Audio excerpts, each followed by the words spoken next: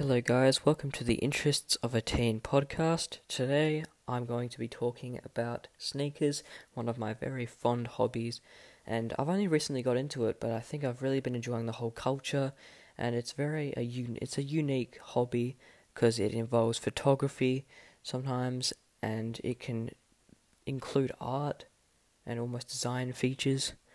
And it has a lot of history behind it. Some of the very old sneakers such as the Air Jordan 1 or some other more iconic sneakers which are not at the top of my head right now, but I thought I'd be talking about my sneaker collection and why I chose those sneakers. So first of all, my first ever real purchase was of my Air Jordan 1 black satin, red, gym red, whatever you want to call them, breads some people call them, but they have a unique kind of texture to them. Well, I guess it's satin mixed with leather and the red lacing and the red Jordan Wings logo, which rather than being implanted onto the leather, it's in actually a whole different leather patching onto the side of the sneaker, which I think was a really nice feature just for a little bit of a low-key shoe, being just two shades of black with a hint of red, which I find was a very good introductory shoe to the whole sneaker world.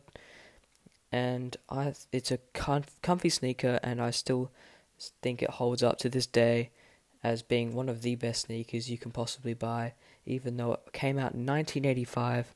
Although it isn't the original design, I think it's just a very good sneaker overall. And anyone who's looking to buy them, I recommend getting a cheap one. I got mine for about $230. I'm a US size 10. I'm not sure if that varies unless you're buying on StockX, which I didn't. I just bought mine off Culture Kings, being based in Australia. And I think that pretty well sums up for it. It's a high top Jordan 1. It comes with black and red laces. Red laces I think looks really neat on them. And I think that could do really well. And next sneaker I've got is the SB Dunk High Easter Spectrum, which is a full suede shoe with different colours inverted on each shoe with 3 different coloured laces it comes with.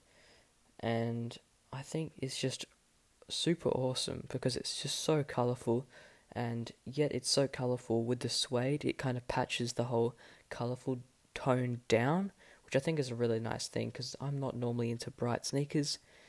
And I think that pretty well sums it up for my sneaker collection, apart from my Adidas Ultra Boost, which I think I didn't buy myself. My mum was kind enough to buy that for me, which I found was really nice of her because those are some really comfy /walking training or like running shoes, and really comfy overall.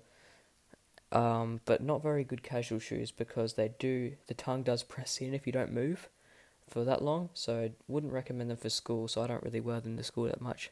Plus it doesn't go with my school uniform. And that's my whole sneaker collection, apart from my wearing out shoes. Well, when I say wearing out, I mean like wear them out, like everything, wear them out. And they're pretty trash. They're just Converse lows in all black. And that's it. That's my whole sneaker collection.